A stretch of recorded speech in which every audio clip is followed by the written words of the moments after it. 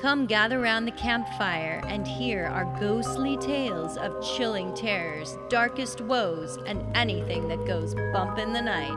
So cuddle up with your best friend or dare it alone. The darkness is closing in and spirits are calling your name. This is Fireside Phantoms.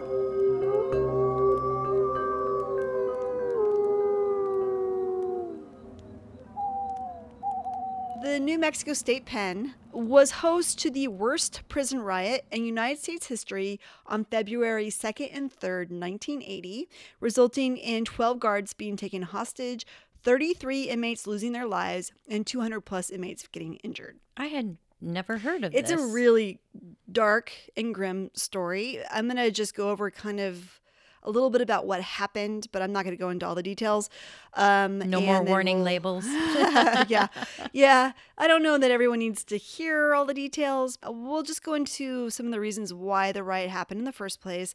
And then there is a supernatural tie into this, which is why I'm putting it on our show. Great. Okay. Fantastic. The riot happened, like I said, February 2nd and 3rd, 1980. There were many causes for this riot. Some of them included prison overcrowding. On the night of the riot, there was about 1,156 inmates, but only beds for about 963 people. Oh my gosh. The guards themselves didn't want to go. They had sleeping rooms called dormitories where they had many beds and many prisoners in one room together. The guards didn't like to go into those dormitories because they could easily become overpowered by all those prisoners in there. Right. So they kind of left them to their own devices. Like, you guys are on your own. And Nice. so they made, the prisoners would make homemade beer. They would get into fights and they would participate in gang rape in those dormitories. It was pretty common. Wow. There was no one there to stop it. So the food was horrible and somewhat dangerous. The prison was unsanitary and had the presences of cockroaches and mice, or the presence of cockroaches and mice. An intestinal disease was quite common throughout the prison. It was poorly managed and organized by staff and guards. For example, first-time nonviolent prisoners were not adequately separated from repeat violent prisoners, and many times they were housed together. So you might be a 21-year-old who got caught for shoplifting thrown into a dormitory with rapists and murderers. Wouldn't be unheard of in the New Mexico State Pen. That's awful. Yeah. Also, their educational, recreational, and rehabilitative programs were canceled, leading to inmates being locked down for long periods of time. This also added to anger and the deprivation that they felt locked in their cells, that they couldn't have access to anything. They were just stuck where they were. Also, communication between the officers and the inmates was poor, and their policies in the prison were inconsistent. There was also rage over the way a work strike by inmates was handled by the prison in 1976. Inmates started striking because of the prison's poor conditions. Mm-hmm. So the deputy warden, Robert Montoya, had tear gas thrown at them. And as they were exited the dormitory coughing from the gas, they were stripped naked and run hundreds of yards down the central corridor past a gauntlet of officers who beat them with axe handles. Oh, wow. Yeah, Nice. It was pretty bad. The biggest thing that the prison system of New Mexico did to them at that time, which was kind of the pinnacle part of this riot actually, was that they came up with the snitch program. And essentially what they did was the golden snitch. The golden snitch. They pitted inmate against inmate by saying you have to rat out this person or that person. Right. And then they made it very clear to everyone in the prison population who the snitches were. Oh, nice. Yeah. Yeah. They wanted them to kill each other. Yes, they did. Totally. Yes, they did. They were encouraging it. I think, too, that there had been other riots in other prisons throughout the country. And most of the time, those were the prisoners bonding together and going after the guards and the administration. So this was their way of making sure that the prisoners could not bond together by turning them against each other constantly.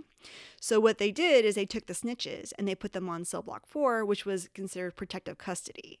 So they put them all in the same cell block together. Nice. So that's kind of the scene that's set for what's about to happen. A lot of the snitches, there was a couple of the snitches that were in cell block 4 whose information caused life sentences for other prisoners within the prison of New Mexico. So they were all housed right there together, and some of these guys were in there for life because of somebody on cell block 4 and what they said. So there was a shit ton of animosity. You don't have a mark on your head after that. Oh, hell yeah. So yeah, it was basically gasoline waiting for the match is essentially what it was. In the early morning hours of February 2nd, 1980, guards were having to do their head count. Now, a lot of times the guards in New Mexico didn't even bother to do a head count because it was so dangerous for them to do. It was so easy. There was 2, maybe 3 guards that would do the head count at a time and walk into a room of 150 people. I would make them sit in a circle and just do duck, duck, goose really quick. Duck, right? Duck, I mean, they duck, wouldn't. goose. They weren't even run. sure how many prisoners they had in the prison because the guards would just call in the same number every night, but they didn't actually go and do the checks because they were so scared to do the checks. Yeah, This is crazy. it was bad. I mean, it was really bad. The guards that had to go that night, they said they're always scared to go do the counts, especially at night. So they have to go in and they just kind of look around and see, and then they would get out of there. Mm-hmm. Well, when they went to do their check, some of the prisoners took them down and took them and locked them into a room and took their keys and started letting out everyone that they could find. They unlocked all the cell doors. Yeah. And then they Except ran. for cell block 4 of the snitches. Well, it's coming. Oh. It's coming. They ran down the corridor. The other guards saw them and realized that there was no way, because they were trying to protect the keys for all the dormitories. And they realized there was no way they could do it. So they bailed. Right. So a couple of the guards got away, but 12 of them were kept. And then the prisoners decided the best thing for them to do would be to head to the pharmacy and get high as fuck. Yeah. So they went to the pharmacy, got their hands on all the drugs, and then they ran to the bathroom and started shooting up shit as fast as they could. Got high as kites. And then the next stop was cell block 4. Because, prisoners that are in together, they party together. They sure do. So they basically, a lot of the investigation after the riot said that the majority of the riot and the violence that ensued from it was from a small group of men. Mm-hmm. So this group of men said, let's go to cell block 4. Because the men that have put us in here for life are there and they're waiting for us. So they get to cell block 4, they walk in, and when the guards had abandoned the main post, they threw a switch that made it so the prisoners couldn't open the doors of the cells in cell block 4. That was like the last thing they nice could do. of them. So thoughtful before they bailed. That was so nice. So they threw the switch and the prisoners realized they couldn't get in to these individual cells, and these prisoners were like, thank God my cell is protecting me, right? Right. Well, the prisoners left and they went looking around, and there had been a construction crew who had been there the day before working with blowtorches, and they were like, oh look, they left their blowtorches, now we can get How in. convenient. So they went back to cell block 4 and they started slowly blowing through each of the cell bars and taunting their victims slowly as they were getting ready to come in and take them. And so that was where the majority of what went down during this riot happened. 16 men on that block were murdered. The other prisoners that were not part of this execution crew that was going to cell block 4, they went outside and they were begging the police that were surrounding the perimeter of the prison to help them. They were like, we don't want to be murdered. Please get us out of here. And that was the majority of the prisoners were like begging to be released or begging for help. Come in, stop these guys. Like they were scared. I mean, because it was so bad that they knew, and not the majority of them were not necessarily in danger, but it was so chaotic and crazy in there that they were terrified and they wanted help to get out or protected or something. And did the police help them? No, they didn't. The police didn't do anything. The police just stayed on the perimeter. The National Guard was called in, and they all just hung out there because those prisoners still had 12 guards in their possession, and they were worried if they stormed the prison that those guards' lives would be taken. Meanwhile, the guards that were in the prison were being tortured and beaten and raped by the prisoners. So it was real bad for everybody involved in this situation. I mean, it's a really bad story. I mean, it's a really, really dark story. This is crazy. Yeah. I don't even remember hearing it. Well, it was 1980. I mean, you were probably... Josh is reading the details and he's going to have nightmares tonight. It is a nightmarish story. Sorry, yeah. It's a nightmarish story. Wow. Just a little bit of it was those blowtorches. Yeah, it's pretty bad. So, I mean, you and I were kids when this happened. I wouldn't have known anything about it. So anyway. I was a baby. I was a little baby. I was just a little baby. So anyway, 60 men were murdered on cell block 4. 33 died. A lot of them died from drug overdoses because they were able to get access to the drugs, which I thought was interesting. So by the afternoon of February 3rd, the riot was actually over and the prisoners surrendered to the police and the National Guard. Now, from what I also read was that there were no real No real charges or anything brought against anybody. I read that one prisoner got an additional 9 years tacked onto his sentence, but that was about it. Well, probably because they knew that the guards basically weren't keeping them separated. It wasn't necessarily on the guards. It was on the administration. The way fault was the the entire prison was being run was horrible. And the snitch program is really what totally ended up being the reason this riot happened. Plus, they had like 12 guards for like 1,000 prisoners. I mean, it's like, come on, that's not realistic. So there was a lot of issues that kind of led up to this, but they didn't really press any charges. There was no real justice after this. It was just the thing that happened. And it was easily the worst one in the United States history. So where does the supernatural element to this come from? Where does the supernatural element of this come from, Holly? So, of course, thanks, Carol, for asking. The reason that I'm bringing this show up, or this story up on our podcast, is that there's a show I like called The Dead Files. Ah, The Dead Files. The Dead Files. And that is a show where they pair a psychic, her name is Amy Allen, with a retired New York City homicide detective named Steve DeShavi. And they go and investigate paranormal activity, homes and businesses and stuff like that. Is that like The Married Couple where you thought her husband was hot? No? Oh, yes. That is the guy? Yeah, because... And then they get divorced? They got divorced, yeah. Probably because he found out she was a liar. No, I'm kidding. No. Sorry, Amy. No. Anyway, they went to the New Mexico State Pen and did that walk. And that's actually the first time I even learned about this story at all. So that's the reason I kind of thought this would be a good one to do. So that episode is actually in season 1. So when they went, his job is to interview the people surrounding the property. So people who have worked there, people who've had experiences there. And so he talked to a former guard. The prison itself where this all happened has now been shut down and deserted. I don't think they use it anymore. I think they might use parts of it, but for the most part, the prison's been shut down. He talked to a guy who had been a former guard there. He wasn't there during the riots, but he had worked there for a number of years. And so when he was talking to him, he said that when he was being trained to work at that prison, that they were told, you will experience paranormal activity in this prison. And that was before the riot happened? Well after the riot happened. Okay. It was I think he worked there in the 90s. And they were told them, you will experience paranormal activity. And Steve DeShavi, who is a, hard-nosed cop, is like, they talked about this stuff in your training, in your official training? He was like, yes. And then he said, have you seen stuff? He goes, yes, we've all seen stuff here. Even the prisoners have seen stuff. We've all seen stuff here. So that's amazing. It was so prevalent that they actually brought it up before he started his job there, which I thought was amazing that it's that haunted. Yeah. And for training... Yeah. I wonder if they were like, this is what you do. You don't shoot at invisible phantoms because they're not real. Into more detail about it. That would be pretty interesting. And in fact, I've listened to interviews that Steve DeShavi has given about the New Mexico State Pen, and he said that, they only have an hour worth of show. He goes, we could have gone and easily made that a 2 or 3 hour show. He goes, there was so much information. There were so many stories. There were so many things about that specific episode or that specific place that we could have gone into. He goes, but we just didn't have time. It's TV. We had to cut it down to an hour. He goes, but it was by far like one of the biggest, most haunted places we've been. What were some of the things that people saw or heard? So things moving, the guard said he saw a shadow person, just little things like that. But Amy, so during the show, Amy goes and does her walk at night, and she kind of tells you what she sees and hears and feels and everything, and picks up the energy of the place. What she came up with was interesting. They call it her walk.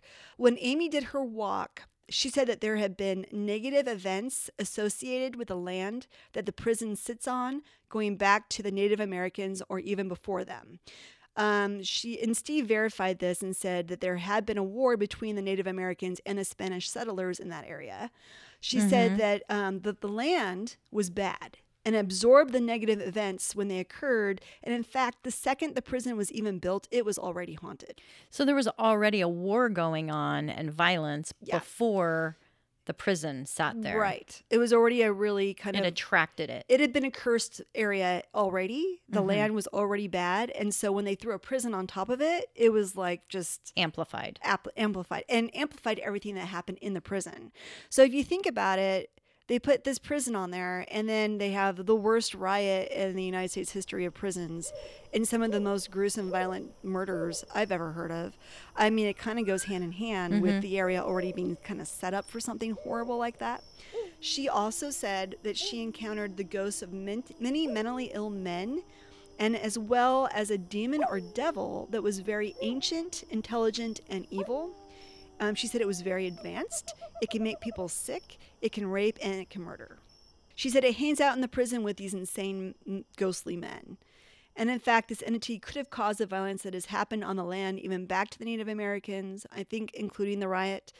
So in 2013, a local news crew went to the prison for Halloween to see if they could find evidence of hauntings. Awesome. That's on YouTube. Oh, see, they beat us. They went there I on know, Halloween. Right? I know. Shoot. Damn it. Dang. So the video on YouTube shows them go into the prison at night with a tour guide. They can hear doors slamming shut in the distance. Their video equipment becomes super glitchy. The batteries in one of their audio recorders dies. And when they leave the prison, they turn on that same recorder and the batteries work and are fully charged. Of course they are. So, and they always say that when you're in an area that's got a Right. lot of ghostly activity, Electronics don't work. Yeah. And so that was pretty interesting. But yeah, she said that it's just, Amy said that it's a very, very haunted location. And in fact, because she's a physical medium, which means she feels everything in her body and things make her sick, after this was over, I think she ended up in the hospital for a couple of days because the area drained her so much. Holy cow. Mm-hmm.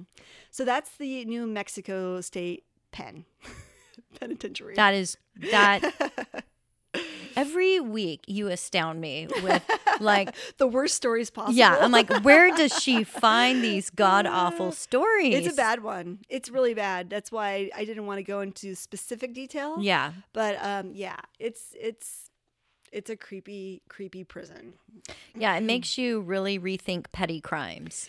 Right? And the fact that, You could be in the same could be facility in those days, as yeah. I would think crazy criminals. To the New Mexico, this event managed to change prison policies across the nation because, they don't want this happening again. This was pretty bad. I think that it helped. I would like to believe, and I don't know if it's true, the prisons are better taken care of now. They're better organized. Their policies are better now because of the riot and because of what happened in New Mexico. So Yeah, I even think they get internet now. Yeah, I don't know. And HBO, probably. they get to watch Game of Thrones. They get to play pool and maybe not Game of Thrones because that might give them some ideas. True. Yeah, that's true. The Red Wedding. But yeah, I definitely think being a prison guard has got to be one of the worst jobs. Oh yeah. Yeah, and in the YouTube documentary about the riot, they did interview a guard, and he said that he would wake up screaming because he thought he was still in that prison during the riot. Like he had, I mean, it was really traumatizing what they did to him. That's amazing that medium wound up in the hospital after this. Yeah. It's crazy. Yeah, I'm pretty sure she did. I think I read that somewhere. But yeah, I mean, it totally drained her because it made her so sick. And she's scared in this one. Usually when she does her walks, she's not normally scared. This one you can tell she's very uneasy, and she said she's really nervous because of that weird dark entity she could see in the show. I don't know. Ugh. Like I said, I think there's probably something to that. So Well, yeah. Well, thanks, Holly. Thanks, I'm glad we Carol. recorded this in the morning so I don't have to go to sleep now and have nightmares. Or drive home in the dark. Or drive home in the dark. It's probably best we did it during the day. Yeah.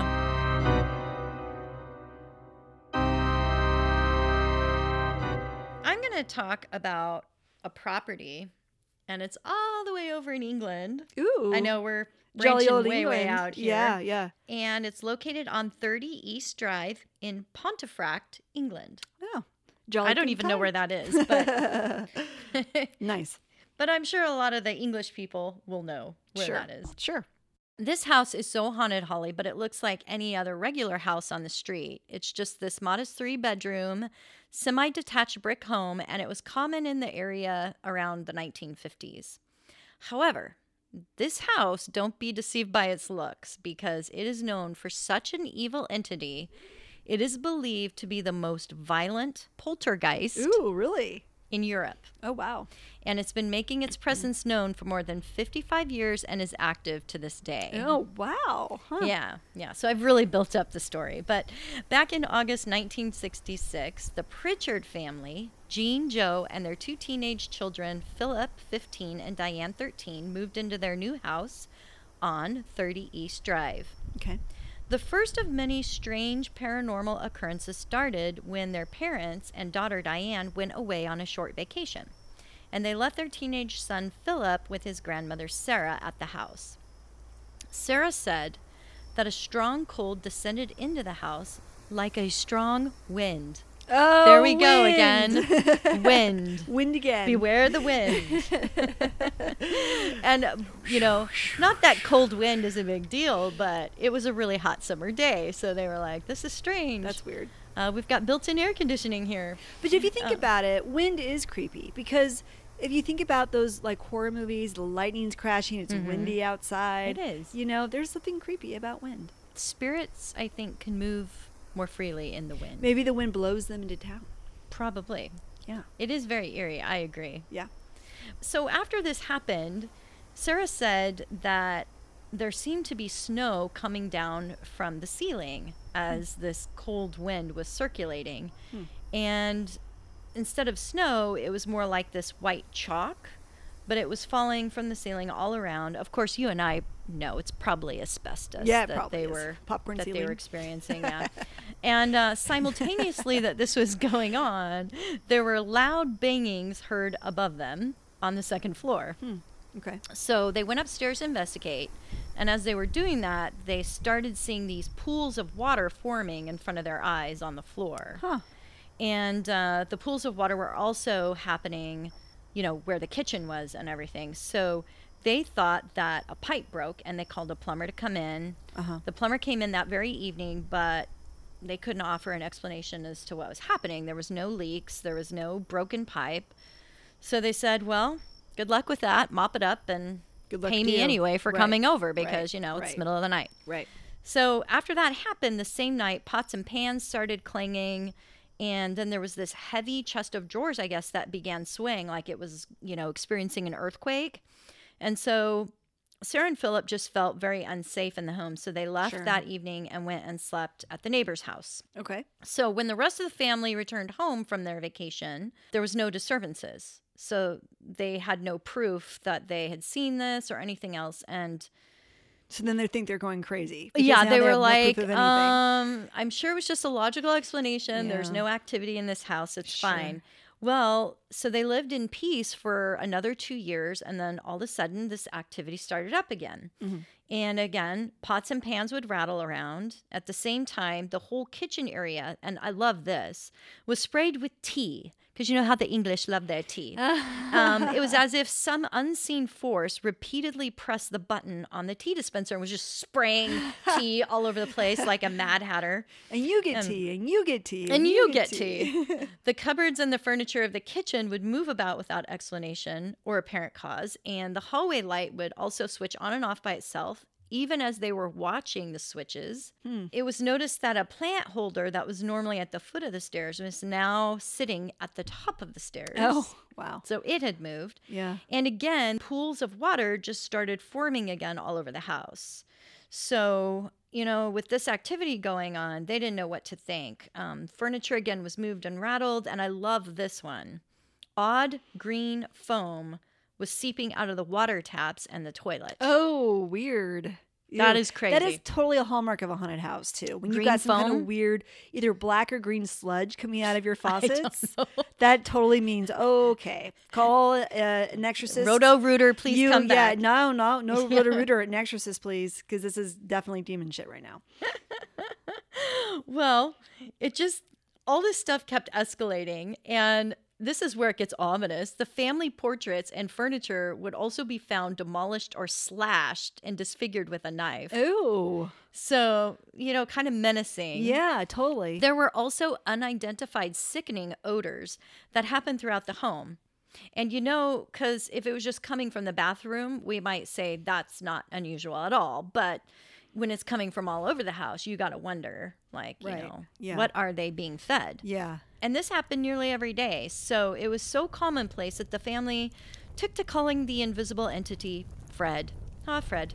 There were many neighbors and people from the town who would witness these events, and a lot of them were pretty humorous. So one time, a set of keys came crashing down the chimney, and it had every key to the house on it, but also an unusual big medieval-looking iron key, which didn't belong to the house. Right. So that's interesting. And there was an endless list of levitating and thrown objects, including a solid oak sideboard. The local press started reporting on the incidents and referred to the invisible entity as Mr. Nobody, even though the family still called it Fred. In fact, many of Fred's activities were entertaining. There was a story of an aunt bragging about how she didn't believe in spirits, and out of nowhere, a floating pitcher of milk was calmly poured over her head. But over time, these things started to become more and more sinister. When, in addition to this malicious entity started to make itself visible as a full apparition. Ooh. At first, these visitations appeared to the parents, who would wake up in the middle of the night and see a dark, shadowy shape standing at the foot of their bed staring at them, but immediately would vanish. Then there was other occasions where they claimed to have been awoken to see a figure in flowing black robes hovering over their bed. Now, I think this might have been a Dementor, you know. It's England after all. But it was described this way, as being dressed in black robes with a hood covering its face, not unlike what you might imagine a medieval monk might wear. Right. Or a Dementor Right. from Harry Potter. Right. But anyway, so Fred would soon become forever known as the Black Monk. Oh, okay. So that's the The name Black that finally stuck with him. Okay. Before long, the Black Monk was seen by everyone in the family and was even claimed to have been spotted outdoors on the property, lurking by neighbors and other locals. Like a peeping Tom? Yeah, maybe. He was just like What a perv. taking a walk around the house, maybe. Maybe monk is not the right name. Maybe it should be the Well. peeping perv. Maybe. The entity started to focus its malicious torments on the daughter Diane, and its attacks on her grew in violence. The girl would sometimes wake up with scratches and bruises on her body. Her covers were yanked off repeatedly, and sometimes she was completely thrown from her bed. Well, that's probably because she was, you know, one of those sleeping teenagers who didn't get up, slept till noon, didn't do her chores. Get your butt up. Yeah. You're going to miss school. Yeah. But on So he's at kind least, of fatherly is what you're saying? Yeah, he's, I don't know. Okay. It gets worse. Probably not. On at least one occasion, she was actually choked and slapped around by an unseen force in full view of witnesses who I like were him. also, I like him. well, you wouldn't if you were a witness there, because they were also shoved, slapped, and poked also. Oh, wow. Yeah, He's so this violent. entity was getting more and more violent. Perhaps the scariest incident happened when Diane's hair was seen to stand up as if someone was pulling and yanking on it, after which the girl was forcibly dragged up the stairs, screaming, and bruises formed on her neck after the incident happened. Okay. So the local authorities and several priests were called into the home at that point, and they also witnessed all these paranormal events. The Pritchard family reached out to the church for help, and there were several exorcisms performed on the property, all of which just seemed to make the spirit even angrier. Sometimes furry women's gloves would float around, conducting music in the air as liturgical hymns were solemnly being sung in order to bless the home. And during these attempted exorcisms, crucifixes were supposedly knocked out of hands or smashed to pieces, and inverted crosses were sometimes found painted or scrawled upon the walls in red or black ink, Oh. very tattooish, and sometimes gold. Ooh. Interesting. Yeah. In one incident, an invisible force picked up a candlestick and held it in front of the priest's face, which was enough to just end the exorcism right there. He ran away, never came back to the Yeah, home. I wouldn't blame him. So the desperate family also had paranormal investigators come in. And this was interesting because one of the investigators, Tom Cuniff, had researched the house and had found that the area once had been a site of a war battle. Oh, okay. So, you know, it does like you were saying, properties hold energy. They can absorb things. And yeah, it's true. You do want to know your history. Yeah. Wherever you are. Yeah, for sure. And also, it had been once used as the town gallows, like right nearby, and hundreds of people had been executed. In particular, there was supposedly a Cluniac monk. What's a Cluniac monk? I know, I'm getting to that. Oh, sorry. The Cluniac monk who was hung after being found guilty. George Clooney? I know. I knew you were going to say that. When I had this story, I'm like, Holly's going to say something about George She's totally Clooney. going to make a remark about George Clooney. You know why? You I know knew me that? so well. You know why I knew that? Why? Because I was thinking that too. I'm like, I wonder if Clooney's Because we related. share a brain. Yeah, same thing. Yeah. So this Cluniac monk was hung after being found guilty of raping and killing a young girl who was similar to Diane's age. I think 14, around there. Oh, okay. And his body was then disposed of down an abandoned well. Oh, that's even creepier. Yeah. And this took place back in the 16th century during the reign of Henry VIII. So this happened way before. Was it one of Henry VIII's wives? Probably. One of his many, many wives. His many wives. It's believed by some that this is the spirit haunting the home. So I was going to ask you, how much do you know about Cluniac monks, Holly? I know pretty much nothing, especially that George Clooney has nothing to do with being a monk. Well, I was curious because I thought, well, maybe if I knew more about Cluniac monks, it would kind of help me understand the behavior of this entity. The Pontefract Priory, though, did exist. So we do know that there was a Cluniac monastery. This particular monastery only had about 16 to 20 monks, and they abided by the rule of silence. So they were like a reformed, offshoot of the Order of St. Benedict. Okay. But this is the funny part. So they only talked or sung when participating in the services. So they had like 3 or 4 services every day of masses, to get around that whole thing. And they were known for their love of lavish feast days, including larger portions of food, wine, and ale than any of the other orders. So, how do I get into this order? Yeah. The clothing that they wore was all black. So it does fit the description of how the monk looked. Yeah. And they didn't indulge in labor of any kind or studies unless they were novices to the order, which... I love this place. Oh, I know. Which, in that case, they were confined to the kitchens to just observe meal preparations. So, just have to observe it? That's all they have to do? Yeah, so they were just like observing the meal preparations. Maybe they'd move a dish from one counter to the other. Why is that guy angry? Why was he so angry? That's the perfect life. Well, so this is the thing.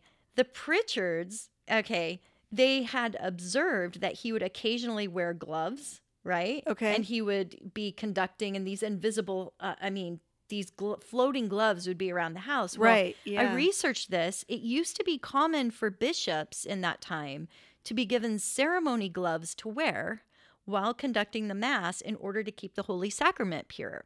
So it was almost like the monk was making fun of it, or like pretending he was the bishop when they were doing the exorcism and doing the singing and everything. Right. And the fact that all that his activities centered around the kitchen mainly, and he was throwing things around and stuff, maybe he was confined to the kitchen. And he was like, God dang it, I'm dead and I'm still confined to this kitchen. Dude, what would you do if you had to make a big meal in that kitchen? I would be like, no, we're going out. I don't want to go in the kitchen. I wouldn't be around flying cutlery. No, heck no. No way. No way. But, they didn't seem to be that bothered because they lived there for a very long time. And these hauntings or this activity would come in cycles. So it would come on really, really strong for a year or two, and then they'd have a couple of years without anything. Weird. Eventually, the Pritchards did move out, and the house was purchased by a movie producer who he had heard about the story and wanted to produce a movie. And since then, he's turned it into kind of a rental where ghost hunters can go and rent out a week to stay there. See, that's actually a really smart idea, I think. Yeah. So they moved out, and this producer bought the house. And there's been so many ghost hunting stories about people going, and the activity is still at an all-time high there. Wow. There's a long waiting list, about a year to get in. Really? But we should go.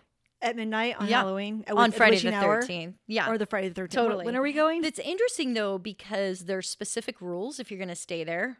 One is no Ouija boards. No Ouija boards. But that's like the best thing to have if you're going to go talk to a ghost. Well, they say it makes it a lot worse. And no drinking, so we may not go there. Yeah, No, that rules let's us not out. Go. Let's not go. It's ridiculous. And performing exorcisms. So you can't go there and do like a house clearing or exorcism because all these things have, just made the situation a lot worse. And, they're okay with the entity when it's not violent, but they don't want to piss it off to the point where people are actually fearful for their life. Right. So all of these ghost hunters coming in there doesn't piss it off? I would think it would.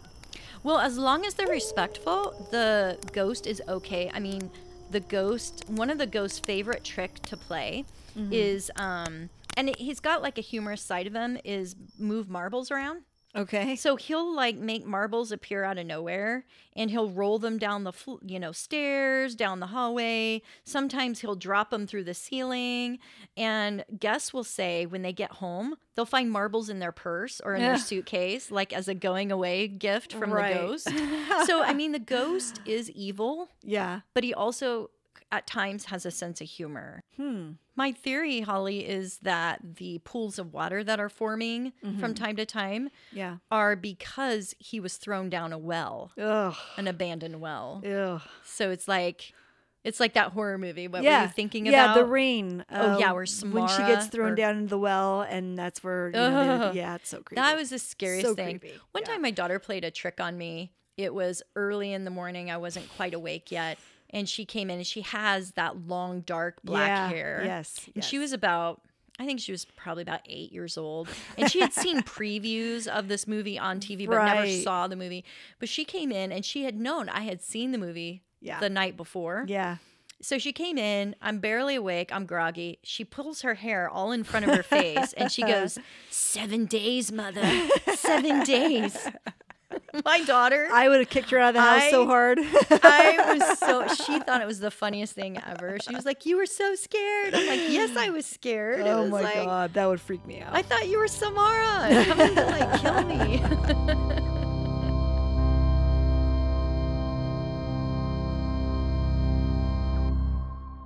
I'm going to start today, and I'm going to talk about the New Mexico State Penitentiary. Ooh. Am I saying that correctly? Penitentiary. Penitentiary. No, that sounds wrong. I think you're putting an extra R at the end. Am I? Penitentiary. Penitentiary. Penitentiary. Thank you. No. I'm going to Penitentiary. I'm going to talk about the New Mexico State my Penitentiary. gosh, I can't say that word either. That's not an easy word to say. God damn it. As the flames die down, do remain undaunted. Though all hitchhikers are ghosts, and all dolls are definitely haunted.